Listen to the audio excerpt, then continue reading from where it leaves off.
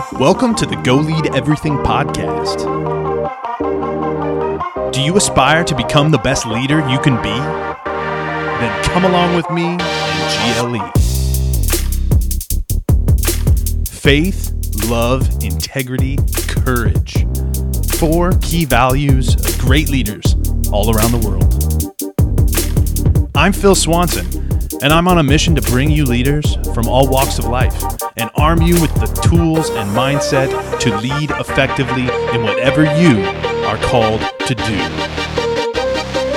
Are you ready?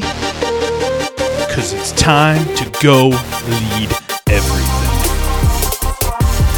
What is going on, everybody? Welcome to GLE. Man, today I'm so excited about my guest. He is an old friend from high school, now a fellow Texan, and that's a more recent thing. But we went to high school up in Michigan. He's been doing some super cool things ever since. He started his career at GE in financial management as part of their executive leadership training program, spent some time in strategy and finance, working for Facebook, learning from Zuck himself, and more recently founded JT Capital, now doing some huge things in real estate. He's grown a $500 million real estate portfolio, and I am super excited to learn from him today and share him with my GLE crew. Rohan, welcome to the show, my man. Awesome, man. Thanks a lot for having me. Yeah, it's great to catch up. So I know you learned real estate from your father, but I'd love to hear kind of the initial story of how you finally made that leap into real estate. Because I know you had some fears of maybe starting a business, and I know I have dealt with those fears, and probably all of our listeners who may be thinking about it or even have started businesses dealt with that before they jumped in. So maybe let's start with kind of your story of real estate growing up, and how'd you make that first leap? Yeah, sure. So, I tell people that, I kind of started in real estate when I was about 7 years old. My dad had owned, a few single family homes right outside of Detroit. And so I would kind of, tag along with him, go see what he was working on and everything like that. A lot of it was just like issues with residents where he would need to like clean up after their messes and everything like that. And I would kind of just like sit in the corner and watch TV. But as I kind of, grew up, went to high school, went to Michigan State, everything like that, I kind of had a very tracked career. So I went into finance, I worked at GE, I worked at Facebook. And at some point I kind of just took a step back and said, do I really like what I'm doing? The kind of path I was on was fine, but really kind of I wasn't getting the fulfillment that I needed like truly out of life.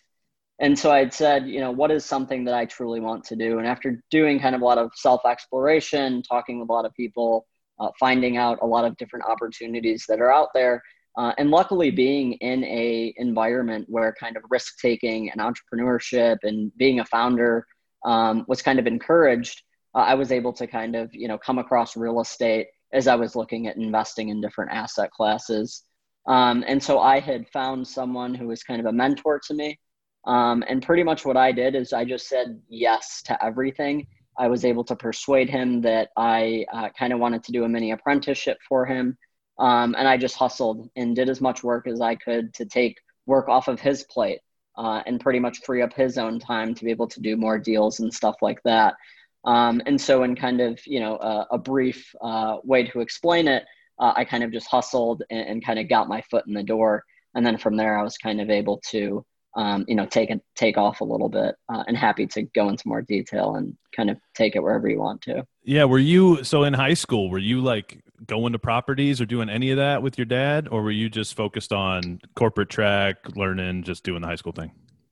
Yeah, I think, if I think back to high school, I really was not doing a whole lot. I think I didn't have, clear direction. I definitely wasn't going with him to properties. I was probably spending more time, just hanging out with friends, those kinds of things. The real estate, it took me a while. When I was at GE, I was working a lot of hours. So I was focused on my own career and I was focused on GE. And you're just in a bubble. Whatever happens at the big company, that's the gossip. You always talk about those kinds of things. You never see there's even a world outside of that. So even leaving GE to go to Facebook at the time, in a very funny way, was a risk to me. But looking back on it, it was just not a risk at all. In fact, it was a better opportunity to go there. And then very similarly, like when I was at Facebook, it was working a lot of hours, focused on Facebook. And not until I kind of like took the time to step back and reflect did I say, through some exploration of real estate is a good opportunity. So I probably had about, let's say almost a 20-year gap. If the first real estate experience was at 7 years old, and the next one was, kind of in my late 20s. Yeah, I love hearing everyone's different journey because it's like you hear things when you're younger, and then someday your like mindset is ready to actually use those things. And I think that I've been through that. I don't know if you have had a similar experience where it was like one day you kind of just were like, oh, hey, the light bulb turned on. I should do this real estate thing. Was it like that for you? Yeah, to a certain extent. I think when you're kind of in the heat of the moment and you are working and you're really focused on your career, and again, you're in these mini bubbles, right? Whatever kind of circle we're in these mini bubbles, and whatever's happening in that environment is the most important thing of the day. You don't really take a time to step back and kind of like think about what else is out there. And so the light bulb went off when I realized that this tracked career is not really what I wanted to be doing anymore. Mm-hmm. And then at that point is when I kind of took the time to start looking at other things. Again, kind of just being in the Bay Area, I had a lot of exposure to people that were doing things outside of Facebook, albeit most of it was in tech, but at least people were coming up with new ideas, new solutions to things. And oftentimes I was having conversations with these people and I would just think, the work I'm doing actually is so boring to me when I hear about these people creating these new ideas and these new solutions. Yeah. And maybe all I'm doing is just kind of, doing the financial modeling for the company, maybe looking at some M&A type stuff that may not even go through. And so I kind of said, I want to do my own thing. And for me, it was really a couple things. One, I didn't believe I could actually build wealth working in a job. I believed I needed a significant piece of equity in a business. And then two, I wanted the actual freedom. I couldn't stand anymore reporting to a manager. I couldn't stand being forced to go to meetings that were put on my calendar. And I realized just a lot of those type of structured environments for me and kind of my outlook on life was not what I wanted to be doing. And so I knew I needed to leave, and I just kind of crafted a path to get there. Did you start into real estate as a side hustle, or did you leave and fully commit? So what I was doing when I first joined Facebook was I was investing passively. So effectively what I would do is I would just invest money with someone who was kind of actively managing, these multifamily real estate deals. Mm-hmm. And I kind of learned a little bit that way. Merely through just like financial updates, asking questions, those kinds of things, but not enough to kind of actively manage a deal. And then what I realized was that, the business model was extremely simple, which was one of the main reasons I had passively invested in it. And then I kind of looked at all kind of the different aspects of running a deal and managing a deal. And I kind of convinced myself that, I can probably do 4 out of 5 of these decently well. And the 5th, I can just go find someone who's really good and kind of partner with them. Mm-hmm. And so I ultimately left and just started doing it. But it took me a little while to get there, kind of getting over those irrational fears of not having a steady paycheck. Obviously, having a spouse that has a steady paycheck is helpful. But even with that, it still took some time to be able to get there. But yeah, I didn't do it as a side hustle. For me, it was, I need to go all in on doing this thing. Otherwise, I knew I wasn't going to be able to kind of fully commit and be successful. Yeah. So what do you consider your first deal? So my first deal was a 300 unit. This is one that I had JV'd on. So I was doing kind of a apprenticeship type opportunity at the time, right? I think I alluded to it earlier. Mm-hmm.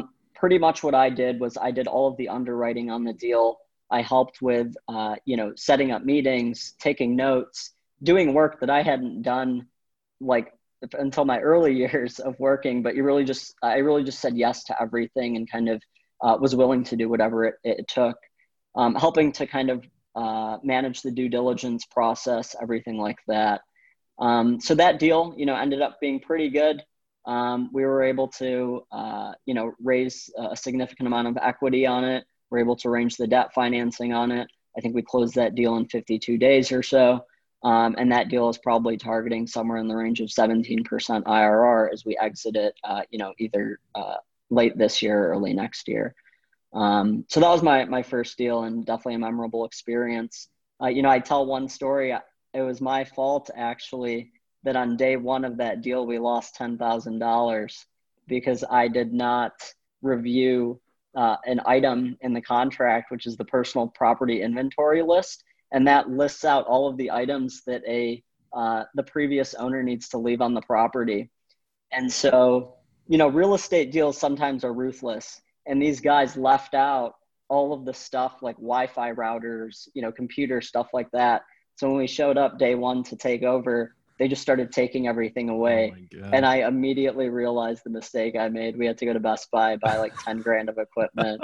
It was crazy. That's funny, man. It's a great story. So it sounds like you put a lot of value in mentorship. Was that something that you were taught growing up to really value that mentorship, or is it something that you just figured out on your own and went and sought out a mentor and just ran with it? Yeah, I think, I've always looked up to people that I kind of admire what they do, right? For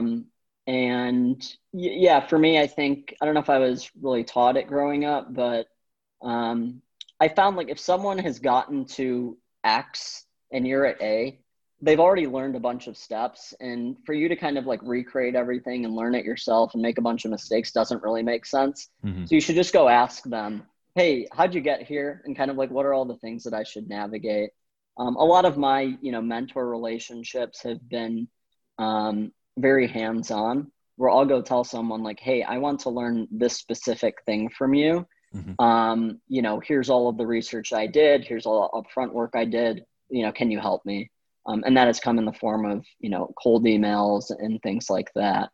I don't know if it's an actual skill I've developed, but just something that I just said, how do I reduce a bunch of the mistakes by learning from other people? Do you think a lot of your experience at GE and Facebook kind of sets you up to be able to ask some of those right questions, like doing that prep work before you go to the mentor? It sounds like you have a background and a lot of detailed knowledge already. And so you knew to go, hey, I need this specific thing from you. Is it that experience that gave you that?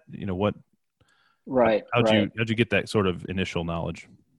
Yeah, GE was a phenomenal training experience. I would credit a lot of my just, foundational understanding of things to GE. When I came in, I was so fresh. I didn't know really how to do anything. Simple, tactical things in Excel, building a pivot table. Didn't even know why anyone would do that. I didn't really know how to communicate things to anyone. And so that experience was definitely impactful. One of the takeaways was, you do a bunch of prep work before you go kind of, ask for somebody's time, right? You kind of read everything they've already written. You kind of listen to the talks that they've given. You don't just kind of go up to them and say, hey, can I pick your brain for 10 minutes, right? You kind of come to them with a specific ask. And so that gave me a lot of, I'd say just foundational baseline aspects of how to communicate with people, how to get things done, how to prepare for meetings and everything like that. Speaking of reading everything they've written, if you all aren't subscribed to Rohan's Reflections, you got to do it, because I did. And he's got some great content in there. And the more recent one that I loved, he talks about taking 500,000 to 12.5 million. And I was hoping you could maybe give a little insight about that one reflection and what you mean by how you can take 500,000 to 12.5 million in real estate.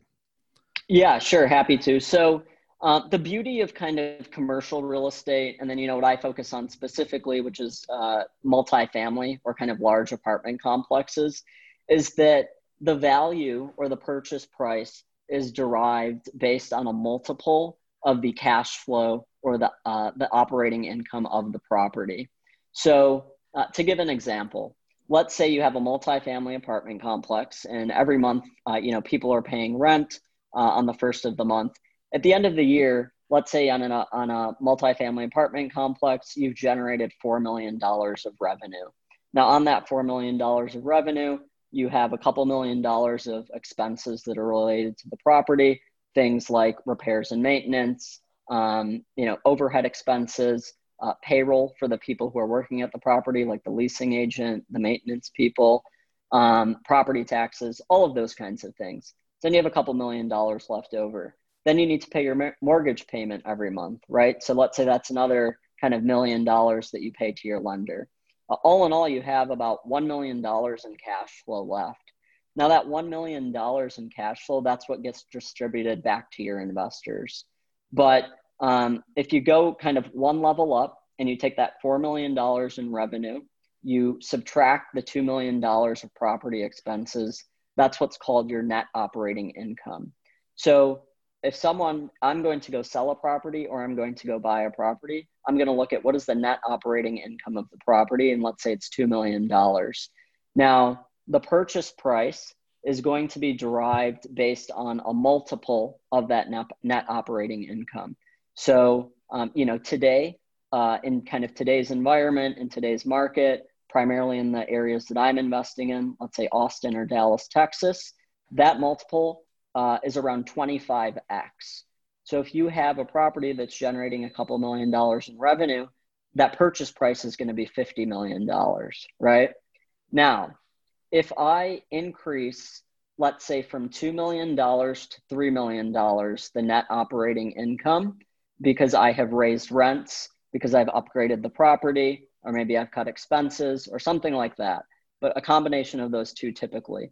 But I'm raising the operating income of the property to $3 million. Quite simply, someone might say, okay, you've raised it from $2 million to $3 million.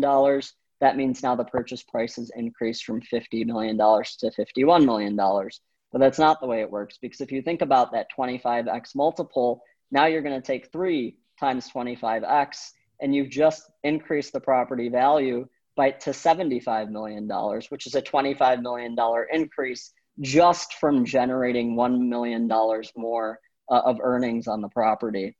And so that's the beauty. And that's what I constantly stress to, kind of our property management teams of, hey, a $1 saved is $25 in value at the apartment complex, or $1 additional income that we get is $25 in additional value. And it's a very, some often counterintuitive way of thinking, but ultimately when you understand it, then you begin to realize, oh, wow, the value of a dollar is extremely powerful, especially when you're looking at the earnings multiples.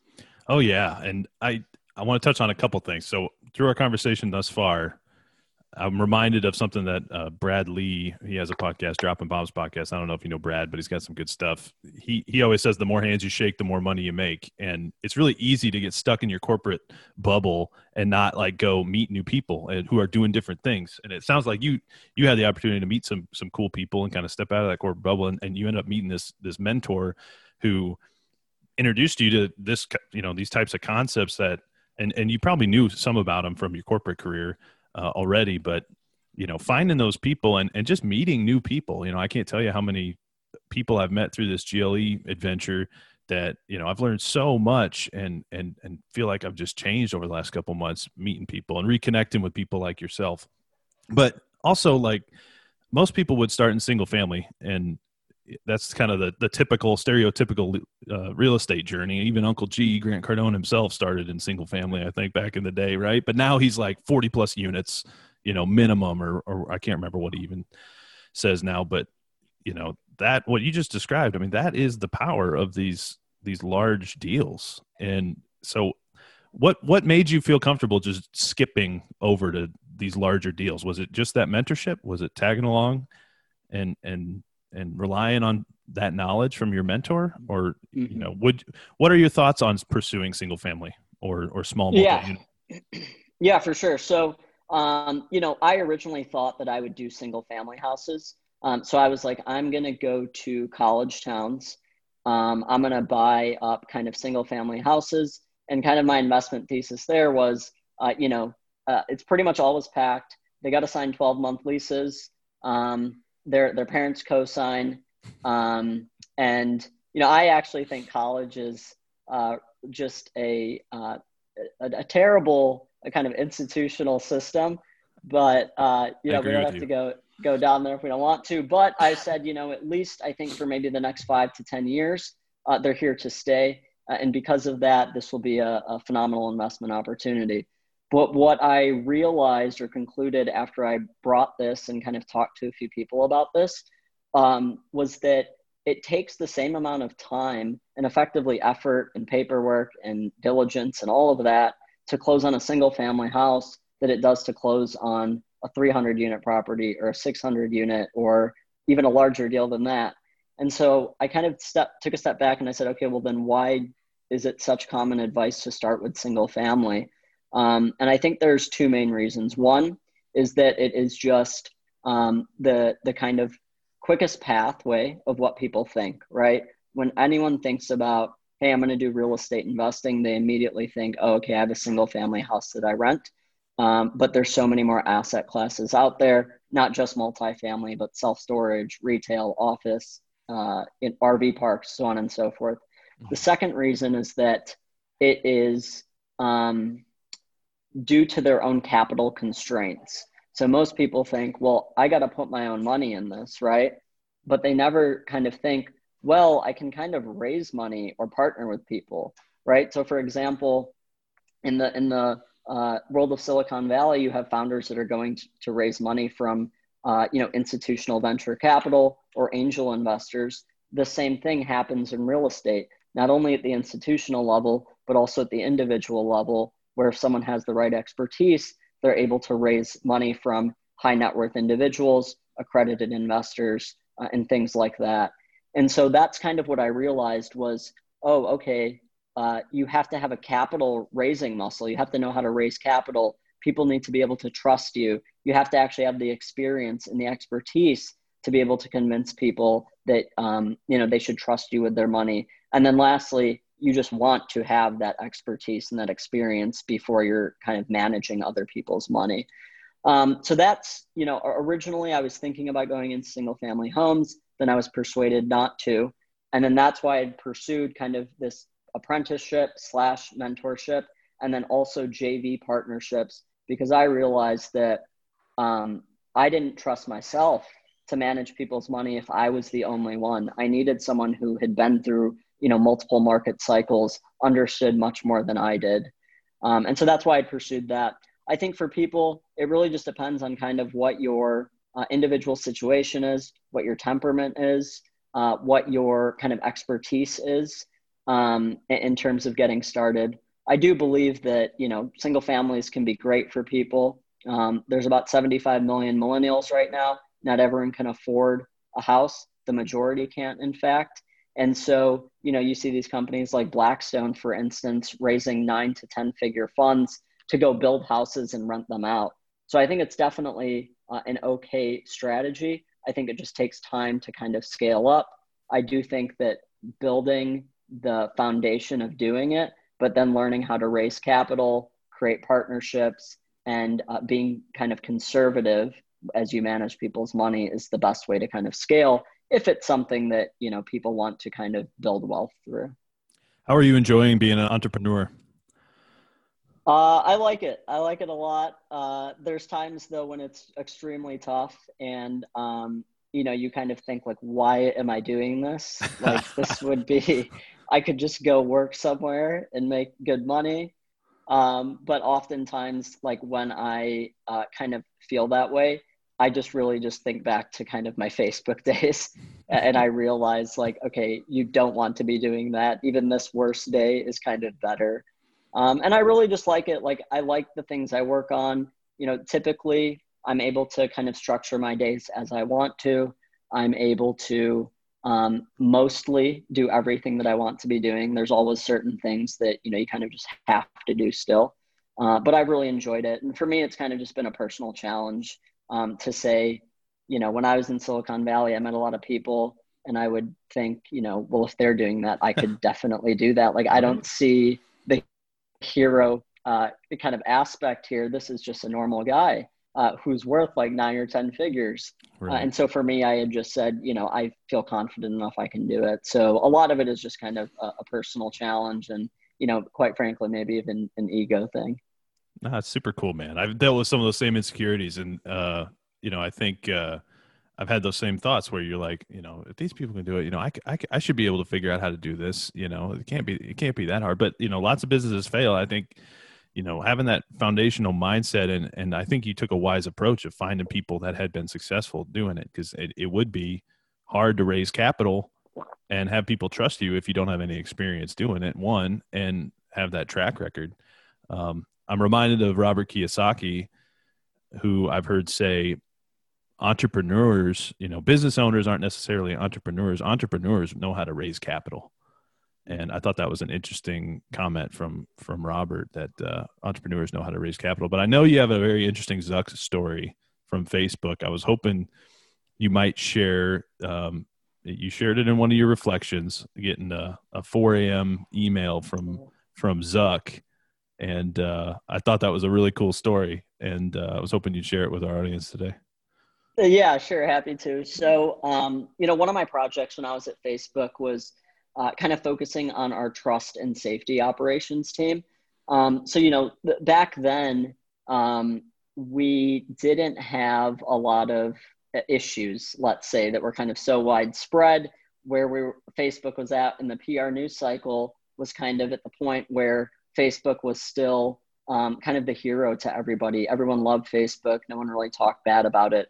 But there were little cracks in the narrative, right? And these little cracks were kind of initially being, let's say, kind of magnified by some of the journalistic institutions that had their same business models threatened by Facebook, right? And I think that in part because Facebook started having so many more problems on their platform, the journalists saw this as an opportunity to kind of craft a new narrative.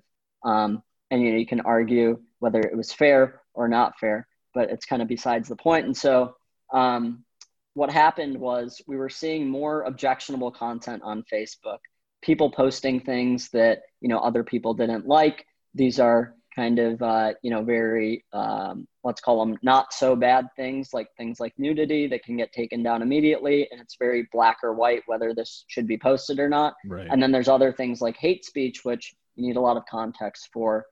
The other kind of issue that was popping up was with Facebook Live, people were live streaming murders. Now, this isn't like millions of people doing it, but it was like a handful of people. And obviously with the virality of Facebook, things can happen very quickly and get a wide audience. And so it had happened once earlier in the year, and then we were kind of putting in place systems to fix it. We were trying to beef up that organization. I was primarily focused looking at it from a finance, strategic, and operational lens. But then the kind of day before a conference in Cleveland, there was a murder live streamed. And this was before the F8 conference, which is kind of this developers conference where Zuck goes on stage. And he had to start off with that story as the first thing and kind of apologizing. And he was pissed. And so he sent an email that morning, kind of at 4 a.m. And he's notorious for waking up really early. And he kind of just said, like, I'm sick of this problem. I'm willing to spend, I can't say the amount, I don't think, but like X numbers of dollars on it, which is a very vast figure, 10 figures plus. And then he had said, pretty much get it done. Like, I don't care what you have to do. And then also I want to be meeting with you guys like every few days now. And so, we woke up that morning, saw the email, and then pretty much for the next, I would say 4 months, we were just in lockdown mode. Facebook is notorious or famous for kind of going into these lockdowns whenever there's a huge issue or potential risk.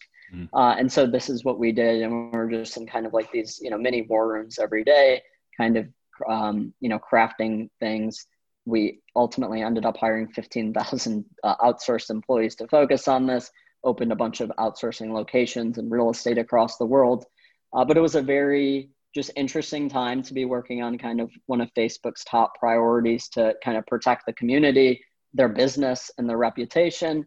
And then at the same time, it was just very interesting to be able to kind of, get all of the insight of probably like one of the smartest people that I've absolutely ever met.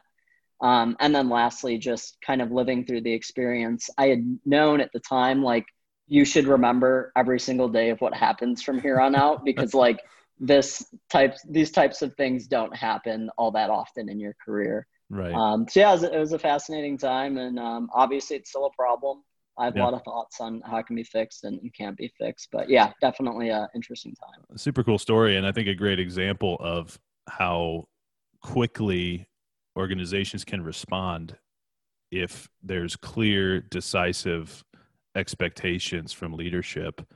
And I think a lot of organizations may move more slowly, or they think they need to move slower for some reason than they probably need to. I don't know. It's like a fear of implications that may be unknown, maybe unknown unknowns, or maybe a fear of hurting their culture or their people, or you see these large like change management sort of things going on that they seem to take a long time, and then you see examples like that where it was literally just a one email from one guy making a very clear expectation of this is what I want to see and I want it to happen, and I just think I think that's an optimization opportunity maybe for some leaders to take away that, weigh the risks, and if the risks are fairly low, maybe you can move a little more quickly.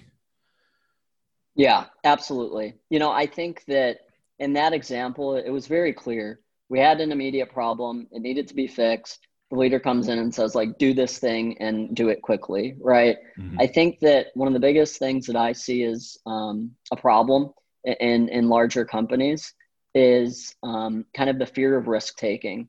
So if you're in a large organization and you're one of the, talented, ambitious, smart people, you're going to go work on the problem or the project that has the highest probability of success.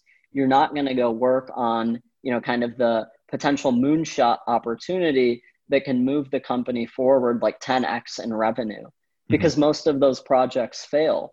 And so if time after time, if you're working on the thing that has the lowest amount of probability of success, but the highest return, but you fail 9 times in a row, you're going to be looked at as a failure within the organization. But the Mm-hmm. guy who went to go work to move the company, 2%, 3%, 4%, 5% top line growth, that person is looked at as one of the all-stars in the organization. So Right. every smart person will say, I'm going to go work on the thing that moves 5% because I know it's going to work. And it's one of the, kind of failures of institutions. Amazon is probably one of the ones that has said, we are going to go for these moonshots. We're going to make Mm-hmm. a lot of terrible bets and everything like that. And they throw the smartest people at those problems. But I'm yeah, glad you it's brought just, up Amazon. bureaucracy and entrenched institutions that kind of, fail at that. Yeah, I'm glad you brought up Amazon. I was going to bring that up as well. I saw a Bezos interview talking about all the things that they've failed, all the initiatives they've started or tried that have failed to get to those few that have just been extremely successful, right? So how do you think we can kind of create cultures where we're not afraid of that failure? Um, so I think in large organizations, like I just don't have the expertise to really know. It's kind of easy for me to say the piece about you got to encourage risk taking and things like that. Hmm. Quite frankly, maybe just copying Bezos' model and saying like, I'm going to take these huge bets and I'm going to take my smartest people in the organization and throw them over there. And I know the people that are maybe like the B players can still get the 5% growth, right? But I'm going to put the A players over there.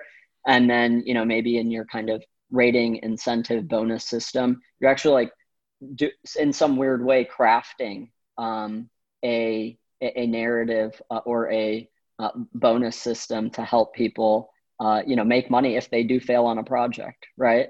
Yeah. But I don't know enough. I know in the smaller stage and kind of like the earlier stage, um, for us, we just spend a lot of time thinking about what are the biggest opportunities that we can go after and how can we test those ideas out very quickly, Hmm. right? To a certain extent, that's how I did the multifamily thing, was just to say, I'm going to de-risk this as much as possible by Hmm. partnering with someone. I'm going to go a little bit bigger. If I fail, it kind of didn't matter. Like I can try again. I can try a new asset class. I can go try Sure. single family. Maybe I was wrong about multifamily. Right. But yeah, for me, I think it's just really about experimentation. I think you're right. I think you talked about having that I guess, a self-imposed constraint on your capital, for instance, and the capital that might be available to make an investment. And I really think that people just they don't have the perspective. They don't have the necessary perspective to really even understand the risk. And they think there's some big risk out there. Like, oh no, if I take this real estate investment, I might lose money or whatever. And, maybe the worst case is you just sell the property, or, there's really not that much risk potential. At least that's kind of what I'm finding. I don't know. Does that make any sense? Yeah, to a certain extent. So I think about it like in a couple different ways, right? So from an individual perspective, oftentimes, and again, I think this goes to the irrationality of fear, but you will think, oh, there's all of these risks out there. If I quit my job, I'm not going to be able to pay my bills. And then you kind of just stop thinking at that point and you go back to your job and doing whatever you were doing. Mm-hmm. But if you think like a few levels deeper, then you kind of say like, okay, if I quit my job, what will happen, right? So it's like, okay, I will not have a steady paycheck. I will, that's pretty much it, actually. I will not have a steady paycheck. If you've saved money, great. Then you can say like, I have 12 months of runway, right? Mm-hmm. So what happens if at the 12 months, I kind of run out of money? Well, probably if I'm 8 months in, I might start getting a little bit anxious. If you're talented and ambitious, you can probably find another job within 4 months, work for a year, get yourself, again, 12 months of runway if you want to try this thing again. So there's always kind of like a framework to think about it, to say, hey, if this happens, then I will do this, right?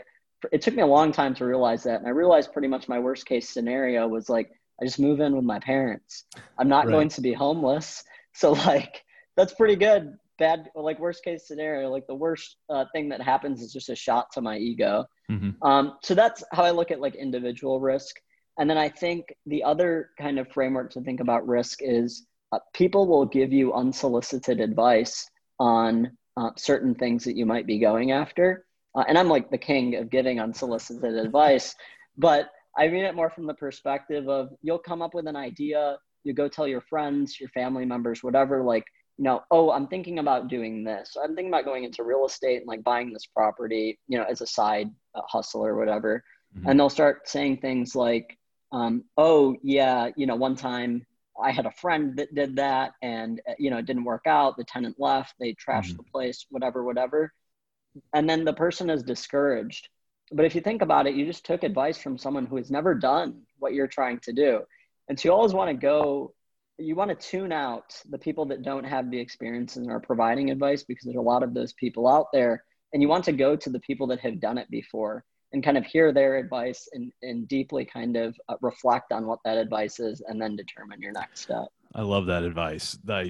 It's like talking to somebody who, it was like, yeah, I knew a guy that got a gym membership and, he doesn't have a six pack. So gym memberships don't work. It's like, you got to find people that have done it. And we like to, I've struggled with this. I love my family. We like to listen to people close in our circle. Right. But the people in our circle are typically doing the same stuff we're doing.